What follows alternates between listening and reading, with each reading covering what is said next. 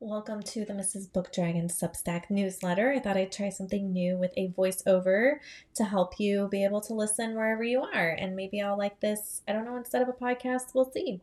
But let me know in the comments, if you can, what you think about this. I'll start with the title of today's newsletter is called Keeping It Simple because this is my last week before going back to work.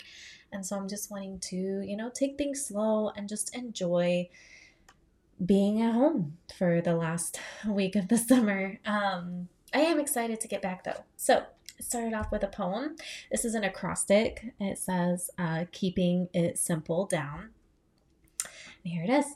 Knowing our lazy days are coming to an end, we took a long drive to pick up our favorite ice cream, actually frozen yogurt, to lounge in the car, to gaze at the deliciousness in our hands. Next, we headed to a craft store and Halloween was out.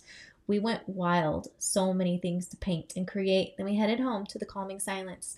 And together we sat, enjoying our simple life. And then I have a picture of my 10-year-old. She's working on the diamond art that she picked out. That was a spooky theme. Reading updates. So I read 6 books last week and I picked up a lot of great ones too. You can visit my blog at mrsbookdragon.com to read my reviews. But here are the books that I read. So middle grade, I read A Work in Progress by Jarrett Lerner. The Braid Girls by Sherry Winston, that was an audiobook, and The Lost Library by Rebecca Steed and Wendy Mass. I also read Jet Jameson and The Secret Storm by Kimberly Bear Sorry, I can't see the last name. For a young adult, I read Illuminae by Amy Kaufman and Jay Kristoff and Divine Rivals by Rebecca Ross. But you'll have to go to my blog to see what I thought and which one's my favorite. I would also love to hear what you read, so leave me a comment on that. You can also view my vlog. It's a longer one, 30 minutes, 35 minutes, but I have, a lot of book stuff that I shared, book mail, library haul, and a peek at my disaster bookshelves that I need to take care of. For reading goals, I hope to finish all of these books here below because, just to start work next week. So I've got a young adult. They're all young adult, actually. The Davenports by Crystal Marquis. That one and Gemina by Amy Kaufman and Jay Kristoff are audiobooks that I'm listening to when I go run and when I do things around the house. Your Plantation Prom is Not Okay by Kelly McWilliams is an arc that I am reading and loving.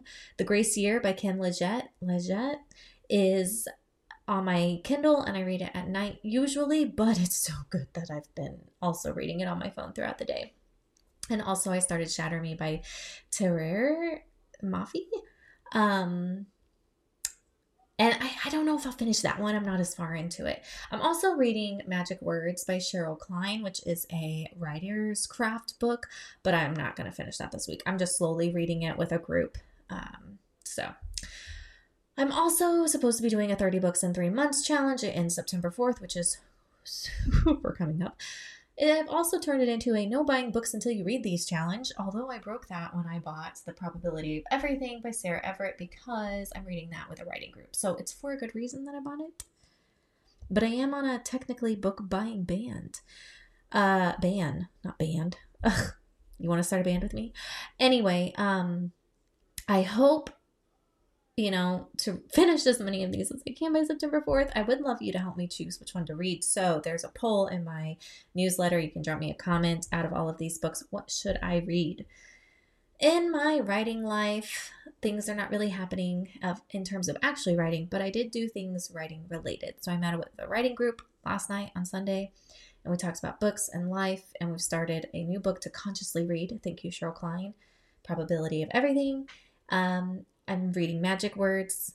I'm on page 100 and 2 podcasts, Savannah Gilbo's Fiction Writing Made Easy, A Week in the Life episode, and then Thriving Authors, Why Scheduling Your Writing Time is a Game Changer.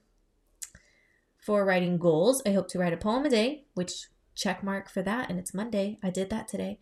Beta read for a friend and a blurb and critique writing group members' manuscript. I need to do both of those ASAP, probably within this month.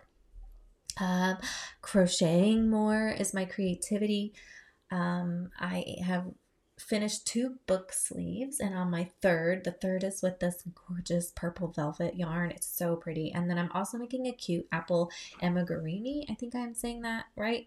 For my daughter and one for her aunt. And it's actually going to be an apple that turns into an orange, like a reversible.